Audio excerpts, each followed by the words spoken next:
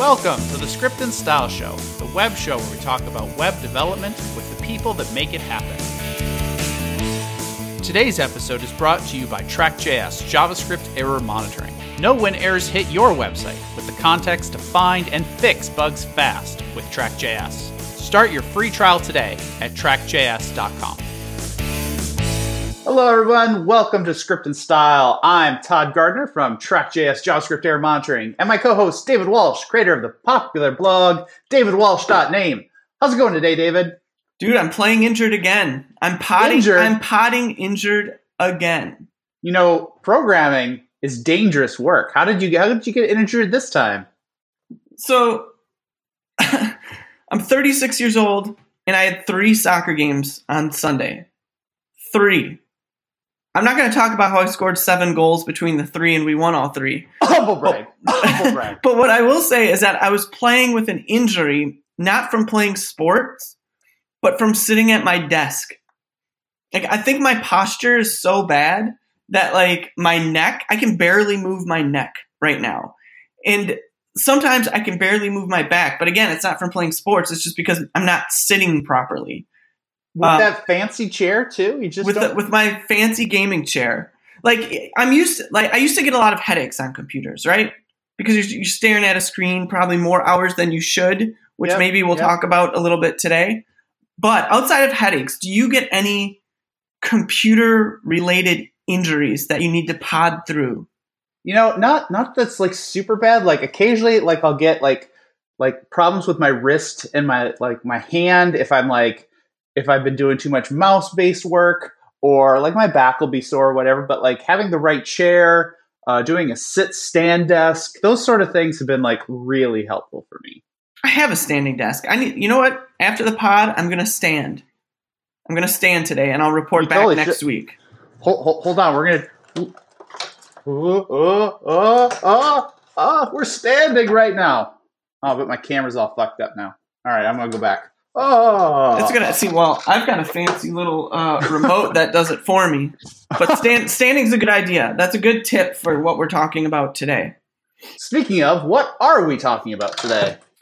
Well, we talked about getting your first job in the industry 3 or 4 weeks ago, and I thought it would be good to talk about, now that you've got that job, what from our experience are good things to do, bad things to do, and things to be aware of. And it partially comes up because, you know, Eric gave me a little bit of grief on our episode a few weeks ago about me saying, you know, I was in there hour after hour after hour when we were trying to talk about work-life balance. And he said, would you do it any other way? And that made me think we need to talk about this as a main topic. That sounds great. But first, there's some news we should talk about, right? Yeah, I don't want to spend a lot of time on this, but I just think it's hilarious. So Yahoo bought Tumblr in 2013 for $1.1 billion American dollars. Yep. I don't know how many Bitcoin that was back then, but American dollars. That's a lot of dollars. That's many dollars. Yahoo liked to throw their money around 4 or 5 years ago. But in 2013, Tumblr was actually kind of a big deal. Tumblr was lit. I didn't have one, but there were a lot of Tumblr always felt to me like a good one-page site that you could work on and put somewhere. What was your impression of Tumblr? Did you have one? Did you? I did not have I did not have a Tumblr site, but my impression of Tumblr was it was not exactly the professional side of the internet. It was more like, this is where niche topics go. This is where like people do like anime stuff. This is where cosplay players go. This is where like porn stars do their thing. This is where like all kinds of things that maybe aren't quite as normalized for a professional blog, or probably couldn't get away with like being on WordPress.com or something like that. They would go on Tumblr, and Tumblr was this like place that like was what the internet used to be. Just like crazy stuff, and people sharing their own art, and people sharing their own like kinks about what they're into, and it was kind of fun. It's kind of interesting. You never knew what you'd find if you landed on a Tumblr site. It sounds like an evolution of something like GeoCities, which Yahoo also bought and burned into the ground. But I find this funny.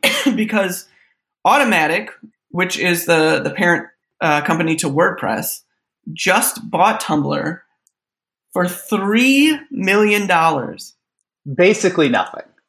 $3 million. Like, what kind of investment is putting $1.1 billion into something and selling off for $3 million? That's the Yahoo way. Oh, that's terrible, bro. I mean, Tumblr.com, just the domain is probably worth $3 million. Right. So there's probably some operating costs and stuff that Automattic is willing to take on, right? They have roughly 200 staffers. In fact, the domain was probably worth $5 million, and they had to discount it because it came with a bunch of other Tumblr assets that weren't worth anything anymore. And of course, we should mention that it's not Yahoo selling it now; it's Verizon who bought out Yahoo. I just had to mention it because I was so taken aback by it. I mean, once Yahoo bought Tumblr, the most I ever heard from Tumblr from that point forward was about their porn ban, which really killed Tumblr. Like, from that point forward, it was kind of a dead site, right? Like, because it was all of the sites that fit into that ban that made Tumblr unique. Exactly, which makes me question, like, what did Yahoo think they were buying? Yeah. It's like, this isn't just like a competitive blogging platform. Like, the world has moved past what Tumblr could do. Really, the only thing Tumblr had was its community. And when the ban came in place, it just killed the community. And so now you have like an outdated substandard blogging platform. Wow. Well, rest in peace, Tumblr. Actually, do you think Automattic could do something with Tumblr? I bet it could revive it, but I don't know. Like, just another hosted WordPress? Yeah. I mean, at $3 million, they don't really have to get much out of it. It's not like it's ever going to be a $1.1 billion company again. No, but I suppose you could put a lot of advertising on that many Tumblr pages. Yeah. I mean, there's still a lot of them. But anyways, rest in peace, Tumblr. I had to bring it up.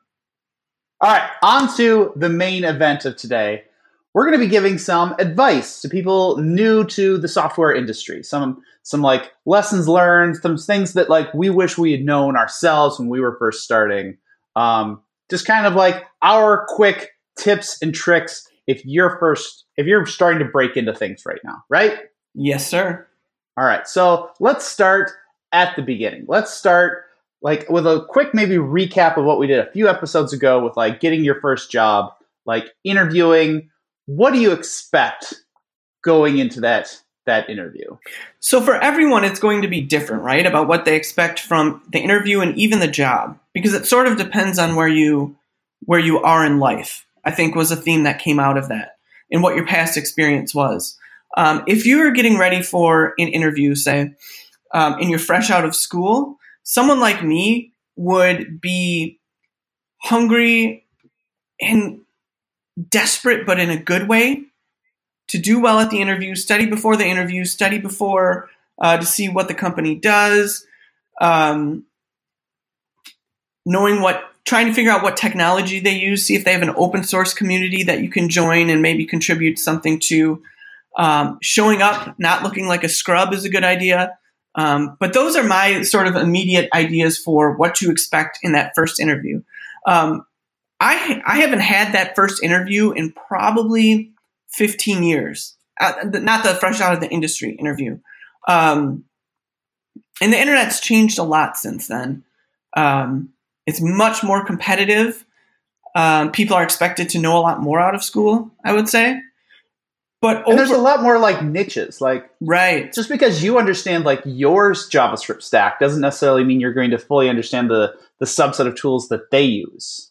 And so like you can come off kind of looking like you don't know anything, even though you really do. If you just like, I know how everything works in the React Go blah blah blah less stack, but they use the Angular Webpack, TypeScript, whatever stack, and if you just don't know it, and it works the other way, where you might find that you're too dependent on those tools and not know the basics of the language, so to speak, to be able to move around. Yeah, you could be like a really adept like React developer, and then you roll in, and they're like, "All right, let's manipulate this with native JavaScript. Let's loop over this. Let's talk about a prototype. Let's do basic, platform JavaScript things." And you might have never done those sort of things if you're too reliant on the frameworks. Absolutely. I gave a lot of interviews during the framework boom days, and I'd ask someone how to get child nodes of a given node, and they would recite a jQuery answer. Yeah. And that would put them off because you're a MooTools guy. Well, obviously that was the biggest issue. But yeah, no, if they told you how to do it in MooTools, it would have been all good, right? Well, actually, yes, because we use native JavaScript. Anyways, but that is a real concern. So I think that one thing that people should know going into an interview is that they're applying somewhere that they think is on their level. It's always good to be ambitious, right? But if you don't have a lot of experience, trying to interview at Facebook might not be the best place to start. So sort of knowing where you think you can find yourself and being realistic with yourself is really important.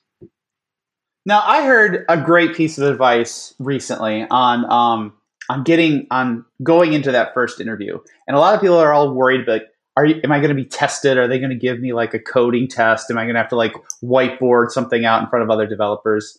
And one way to kind of like sidestep that is to just be kind of aggressive about it. I heard this advice from my friend Jennifer Wadella last week, and she's like, find out what basic technologies this company uses, and build something yourself. Like build like a fun little like website and throw it out on your open source GitHub using their stuff.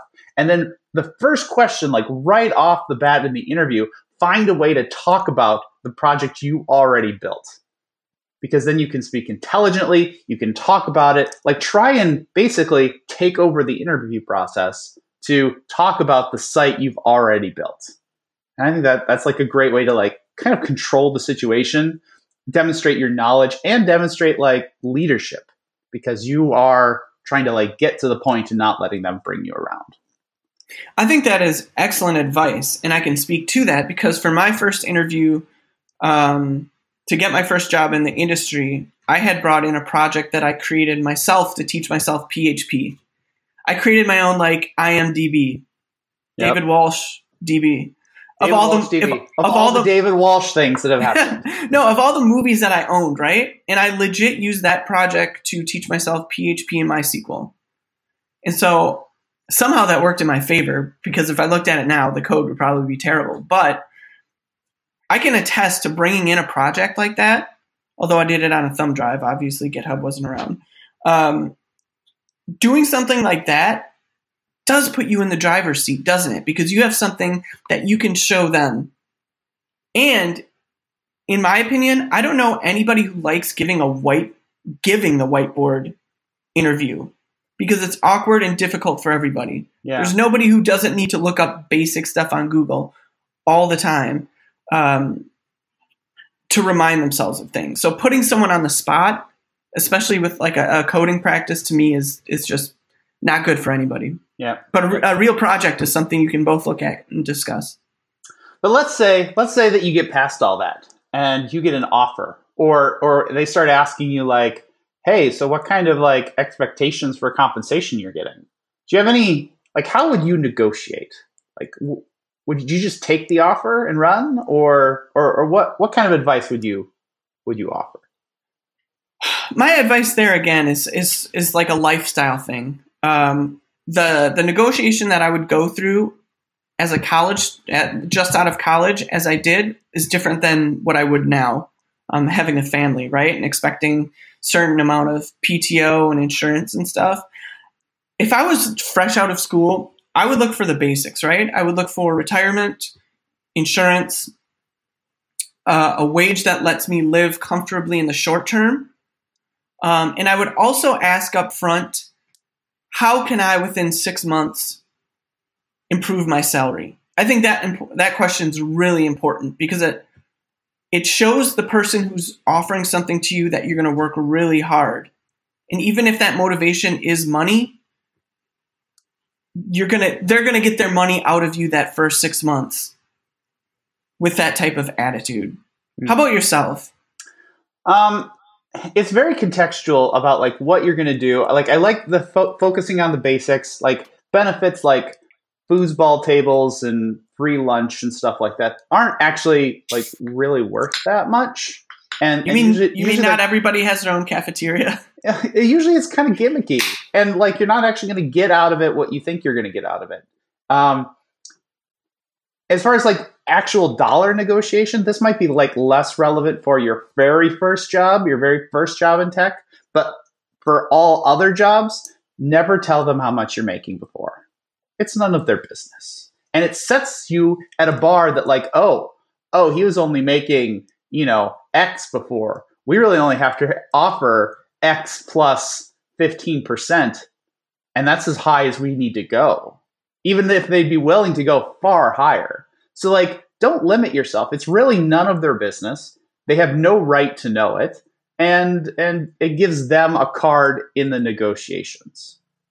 It gives them a real big card. It gives them a trump card in the negotiations. Yeah. So just don't tell interviewers how much you make now. Tell them how much you want, not how much you make now.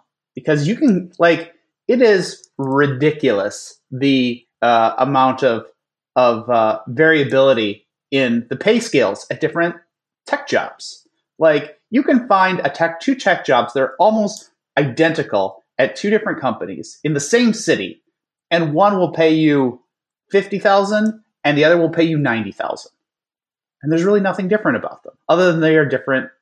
Like, one company negotiated somebody really low and the other one paid a little bit closer to market rate. So you owe yourself to, hold on to it and negotiate. And I think there are also sites out there that will give you a baseline number to work from. Yeah, I think so. Every market's different. Every city's different. It depends on your cost of living and the company and stuff like that. Like, a job in the Valley is going to be very different than a job in like Iowa or a job in Minneapolis or a job in Chicago or whatever. It's going to be very contextual to the market and where you are. But know that there's lots of variability and negotiation is well worth your time. Okay, so let's say you've negotiated and you've got the job. Yes. Yes, we got it. Celebrate. And then first day, and you roll in there and you got to figure out how to work and how to adjust and how to be part of this team that you've just joined. What are your thoughts on that? You're going to want to fit into the culture as quickly as possible. And I think that you need to find a place where you believe in that culture. That way it's easy. If I were to go to a place that was super stuffy, I wouldn't do well. I don't think I'd fit in very well because that's not my general attitude. But there's going to be a little bit of culture shock as well, no matter where you've come from. Especially if you're just rolling out of school. But that can be a good thing and a bad thing, right? Because you don't necessarily know better. Yeah. Is that fair to say? And I'm not saying that people are naive, but it's like you maybe don't have much more of a frame of reference, right? Yeah. Cool. And for me, that culture shock always tends to be sort of baptism by fire, right? Like, I thrive under baptism by fire. I jump right into the deep end. How about yourself? Is that what do you mean by that? What do you mean baptism by fire? I want to land code the first day. I just want to jump. I just want to jump in, man. I just want to get in there. I want to try and start solving problems right away. I don't want people having to explain apps or bugs or stuff like that to me. I learn a lot better by code. How about yourself? Are you sort of that baptism by fire guy? Probably not in the same way. Like, I'm usually not as optimistic to try and land code the first day. It'd be great, but usually there's just, corporate BS that prevents that from happening. HR. Yeah. Getting going and hitting it hard when you first start, I do think is important to like getting both yourself and your relationship with this new company off on the right foot by showing that you're like willing to work hard, you're smart, you're dedicated, and you're establishing a reputation with them to know what's going on. And I think that's really important. What that is, I think is again contextually sensitive. If you're coming in as like a staff programmer and like your job is going to be like pulling tickets and stuff like that, that could be about like how can you get to code as fast as possible. If you're going to be like, working with a collaborative team, like maybe it's about like pair programming with somebody else or mob programming with a team to try and like understand the overall architecture. But definitely whatever that role is that you're landing into, trying to hit it hard for at least that first, 3 to 5 weeks, I think can do nothing but help. It really establishes a really good reputation. I've not heard of mob programming before. Like, do you get kneecapped if you make a mistake? What? No, like mob programming, the idea behind it is just like pair, except if you add a third or a fourth or a fifth person, okay, now it's a mob, right? And it's not useful like all the time, right? Like I personally think that pair programming isn't useful all the time. I think pair programming is useful when you're like solving something new, like a new kind of path through your code base, and you want to like get multiple perspectives and drive through it. And mob programming is probably even less widely needed, but there's a handful of times like when you're first establishing an architecture, like you are laying down a greenfield system and you are building the first 1,000 lines of code in a team of 5, let's say. Maybe 5 of you should mob program the first 1,000 lines of code together and just sit around a conference table and like, all right, what are we going to use? Oh, we'll put it in this preprocessor. Oh, all right, here's what the hint index page looks like. Oh, here's like the very high level basic structure. Works well. Like it's a good way to get off on the same page. Same way with like training. If you're coming in as like this more senior person with a group with a team, it's useful as like a training mechanism to mob program together. I really like that.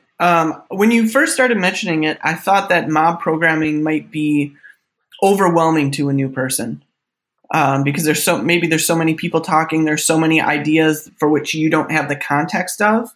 Yeah. But it's also really nice that it embeds you with the team. You can feel free to share your ideas, and you're not isolated to try and do things on your own right away. Yeah.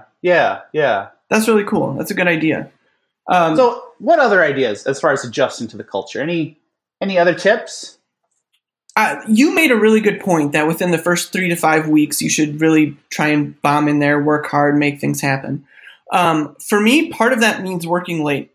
And I think that even if it's a case where you aren't getting paid overtime, like if you're a salaried position, I think it sets a marker that you're willing to go the distance for the project, for your team. And I think that management really, really notices that, hey, I've got somebody who's in there who right away is willing to work late and make things happen. I think it sets a really good marker for people. I think that's really important. Of course, you shouldn't work yourself to death right away. And of course, if you have other responsibilities, you have to be there. But how were you at working late at first? Again, I think it's important at the beginning, not like super late. Like I'm not talking about working like 12-hour days, but like, being there, a little bit early and a little bit late for that first, 3 to 5 weeks, I think is really important. But, I don't know if we're on the same page, because I think working late habitually is actually a huge red flag. And I would not work for a company that would insist upon that. Just in the beginning? I would say just in the beginning. And then if after those first 3 to 5 weeks, when you feel like you have a reputation at that company, if you feel like you need to work more than what's expected, be that like a 40-hour week or whatever, if you feel like you need to be there more, I would say that's a big red flag, because hours per day, I don't think is actually a good measure of programmer capability, right? Like I usually deliver the majority of the value that I'm going to get out of a programming day within 5 hours. Sure. And then after that, sometimes I deliver a little bit more. Sometimes it's neutral, like I don't get anything substantial done. And other times I actually damage the overall thing. Like I burnt out and I like am throwing code that, is going to get rolled back or it's going to get cause bugs or something like that. And so like when you push yourself too hard, I think it can be kind of damaging sometimes, both professionally and personally. And so I don't like, I don't like having those hours forced on you, like that you feel obligated to be there longer than a normal working day in your culture. I agree. That's good. And speaking of damage limitation, if you're new to the industry, you're also going to have to forgive yourself for making mistakes because you are going to make a lot of them.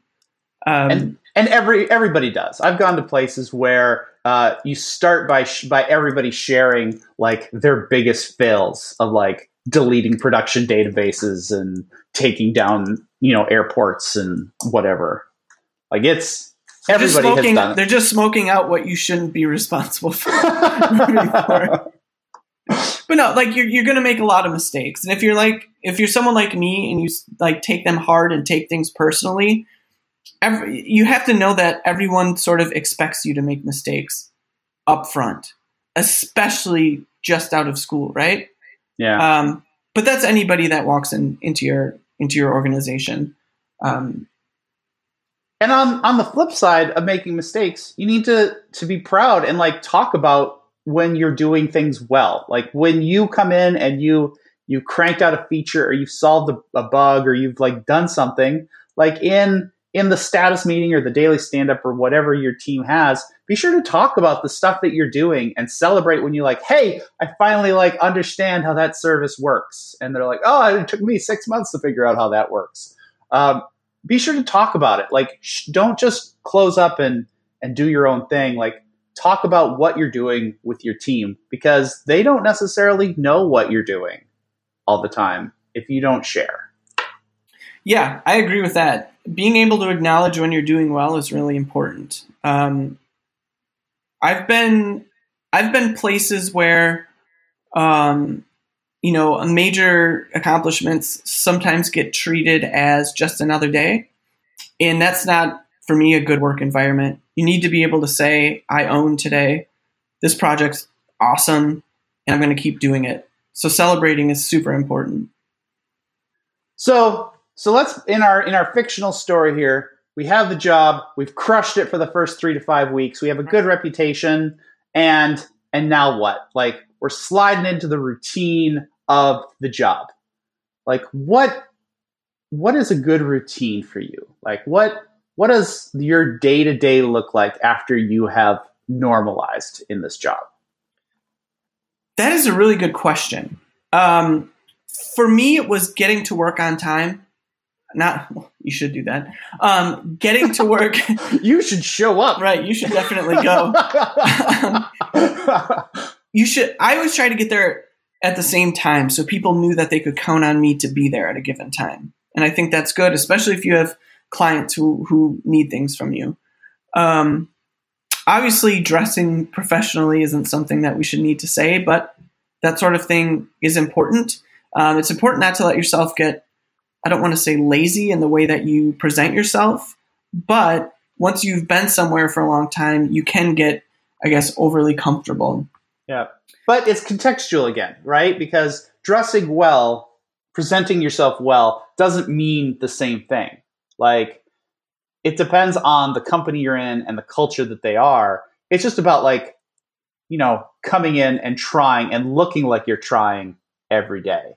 And that could still mean that you're wearing a t-shirt and jeans, or that you have like a bunch of cool nose rings and a tattoo. That's all totally cool. Just look like you're trying. And look like you belong there and you want to be there and you're excited to be there. Yeah, having a good attitude and maintaining a good attitude. And if you feel your attitude sliding, talking to people about it. I think communication is really one of the things that once you get into that routine is going to, I guess, make or break you long term.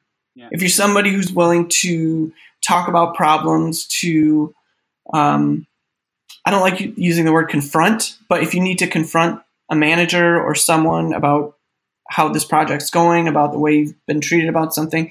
Communication is key. If you let things fester, you're going to get really bitter about your job to the point where you might not be able to pull that back.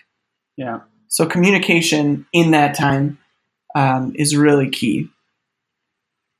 What do you think about that? About that honeymoon period being over and keeping things rolling along? Yeah, so you need to like get in. I like your comments. You need to come in, you need to care, and you should establish like your normal working hours, like coming in at the same time, taking lunch at about the same time, like being gone, like taking off for the day at the same time, spending time like away from your desk and like getting away from your problems. I think is important just for like clearing your headspace and not like just throwing yourself in like being in the same place all the time. And then knowing when you need to like do other things. Like when do you need to talk to people? When do you need to like engage with an architect or talk to a manager or talk with your peers or talk with ops or security or whomever?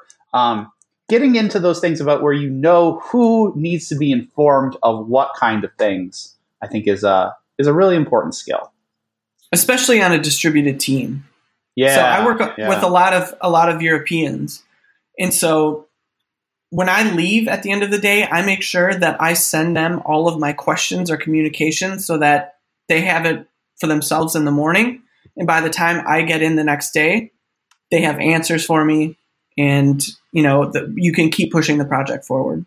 Yeah. Yeah. Now, sometimes it needs to go beyond an email though. Sometimes you need to like summon a group of people together for a meeting, right? Sure.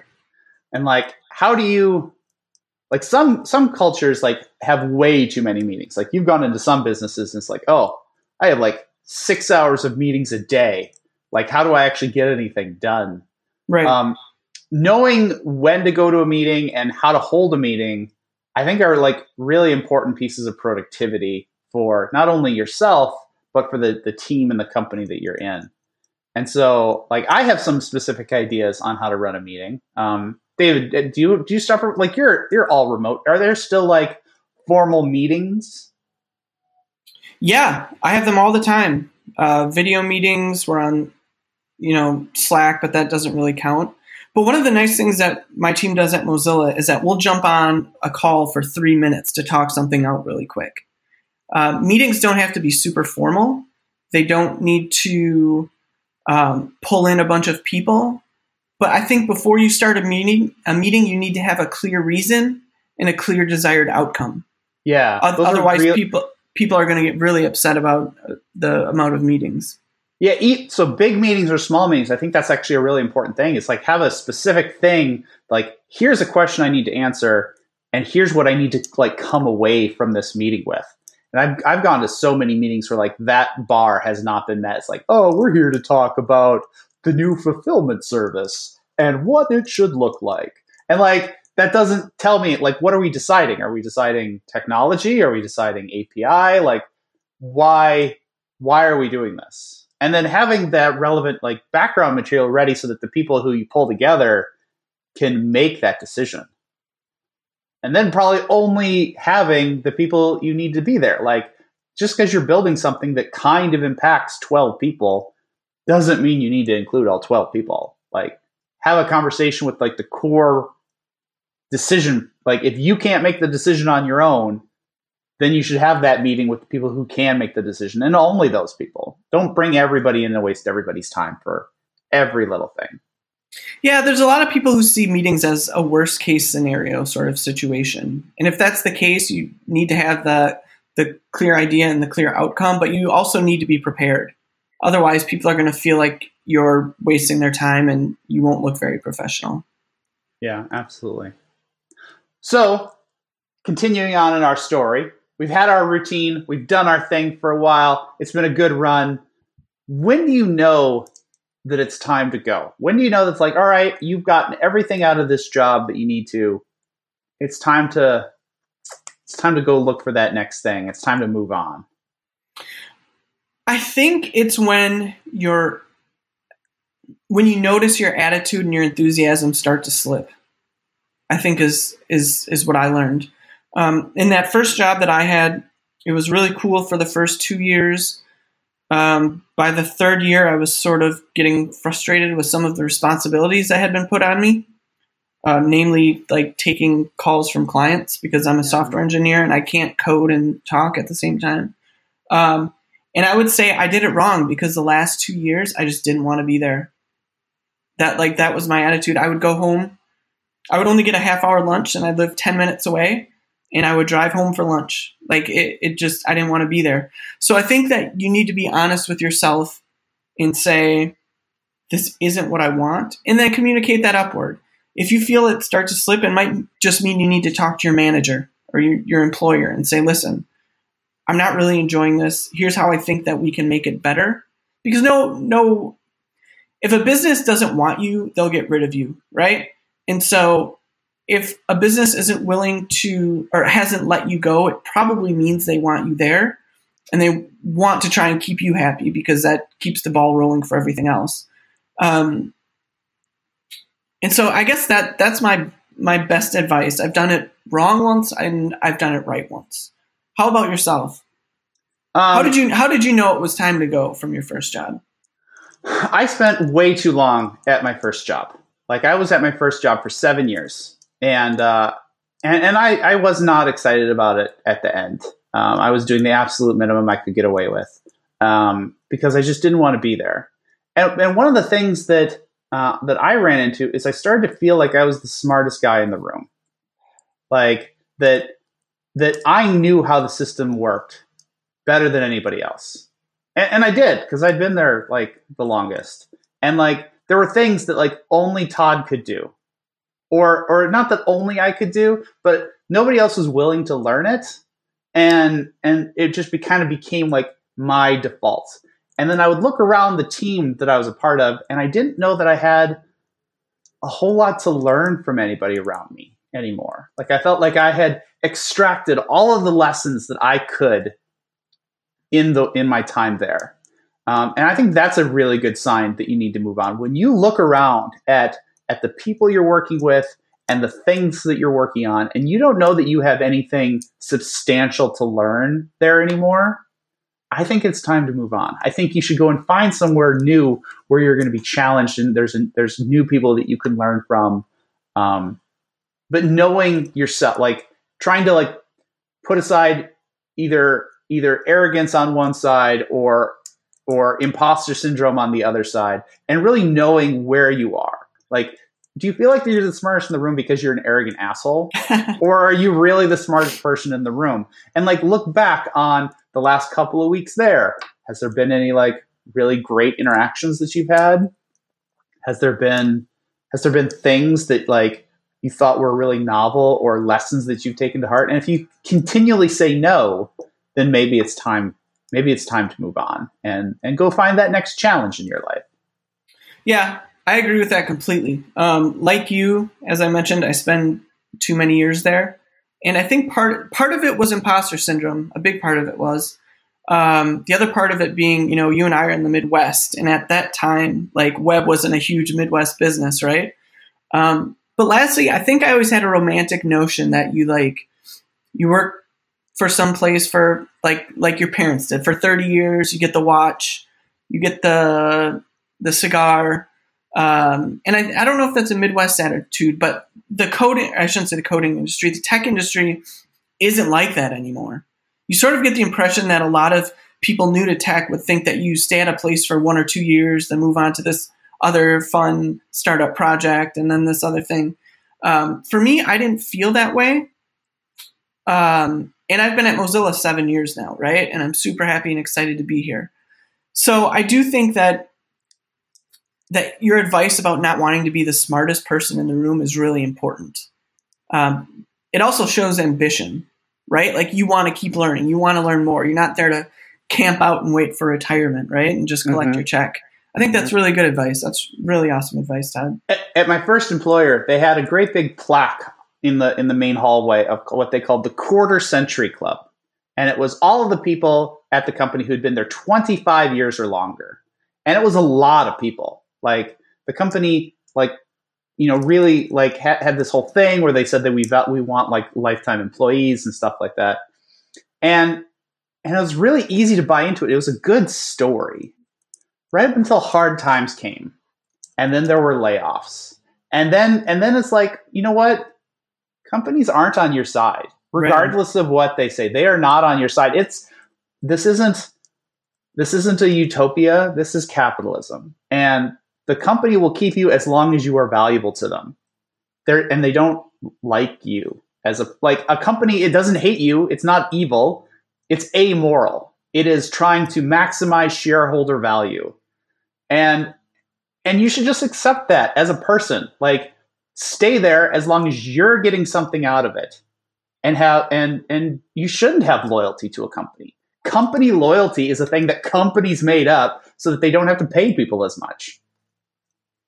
Just stay somewhere as long as you're getting something out of it. And then when you're not getting something out of it, go somewhere else that you'll get something out of it. Because that's how the system is set up to work. And if you're not doing that, I think you're putting risk at yourself, that you are stagnating, that you are becoming a quarter century club member at your company, but you don't really have 25 years of experience. You have the same 2 years of experience 12 times. You just broke some hearts with that. Don't go back to that company. I hope they don't hear this. But no, you're absolutely right. I mean, there are a lot of people that I know who stayed in a job years too long because, well, I like working with this person, or this person's really nice to me. It's like, you can hang out after work when you get that new job, right? Like, you need to look out for yourself. Go get happy hour once a month afterwards, or stay friends with them. But you can move on. Absolutely. I agree. All right. Well, so we've been going for a while. Let's do some last minute advice. So stuff that we didn't cover, like what sort of things that didn't fit into our little story here would you tell to somebody just getting into our industry or just starting their career that they should keep an eye on? One thing that I'm much smarter about now and wish I was smarter about back then was money.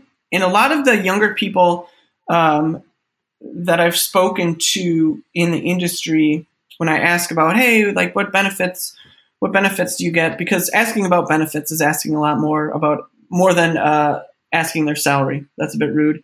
But you can always talk about benefits, right? And they'll be like, hey, I got my retirement set up, which is baller. That's really good. But they don't know anything about it. Yeah. What fund they're in, if they're putting in the minimum each week, how much is your employer matching? Money, I promise you, will be a lot more important to you in coming years. So it's really important that you get off to a good start. So knowing where your money is going, I think, is really important. Tips for that 401k, like what? So setting that up, you mentioned that specifically. What should people do?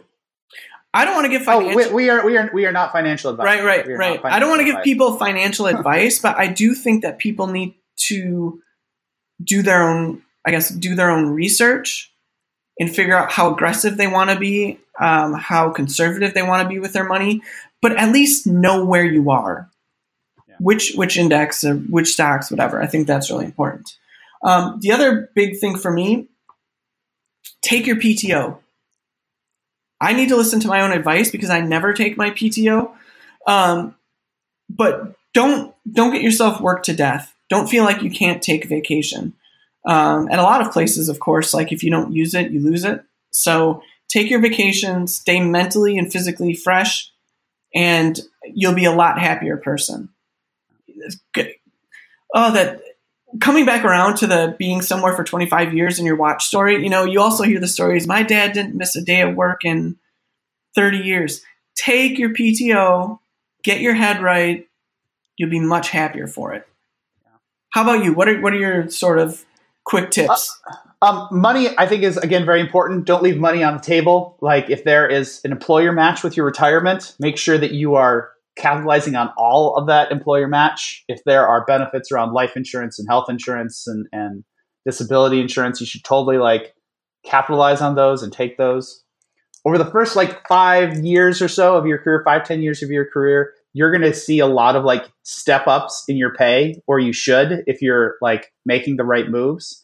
And then as your pay increases, as you get a 3% bump, a 5% bump, a 10% bump as you move around, like it's going to be really tempting to just increase your lifestyle spend, like tick for tick, like all the way up. And then you never feel like you have more money.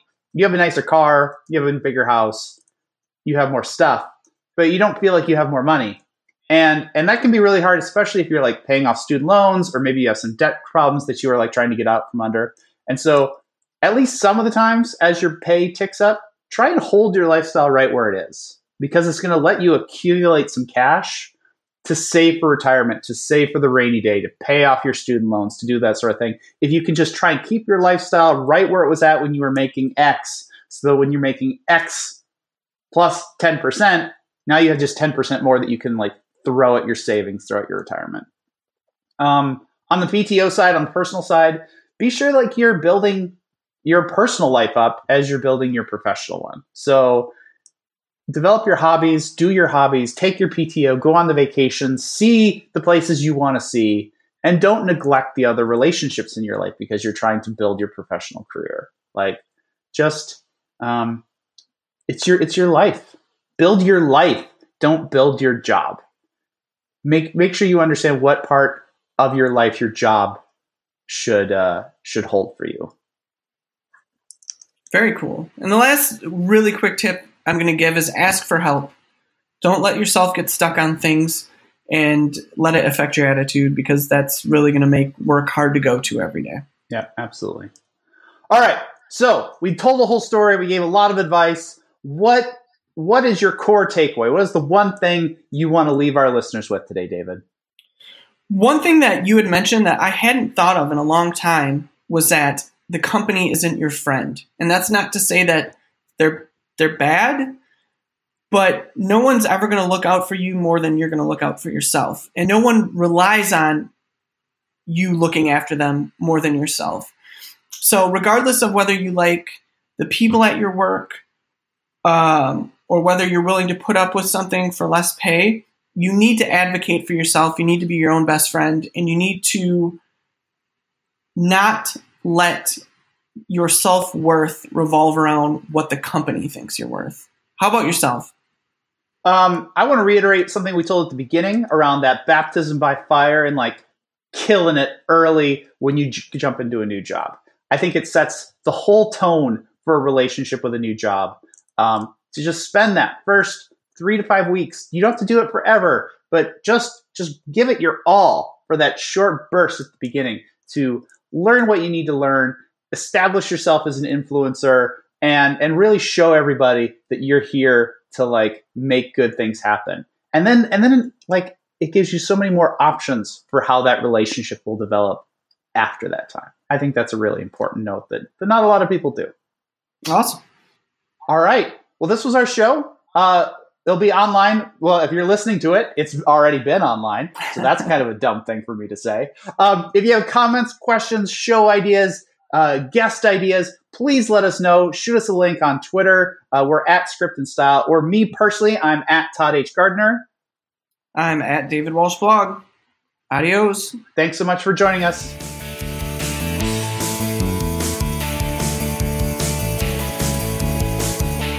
The Script and Style Show is recorded and produced by David Walsh and Todd Gardner. We'll see you next time on Script and Style.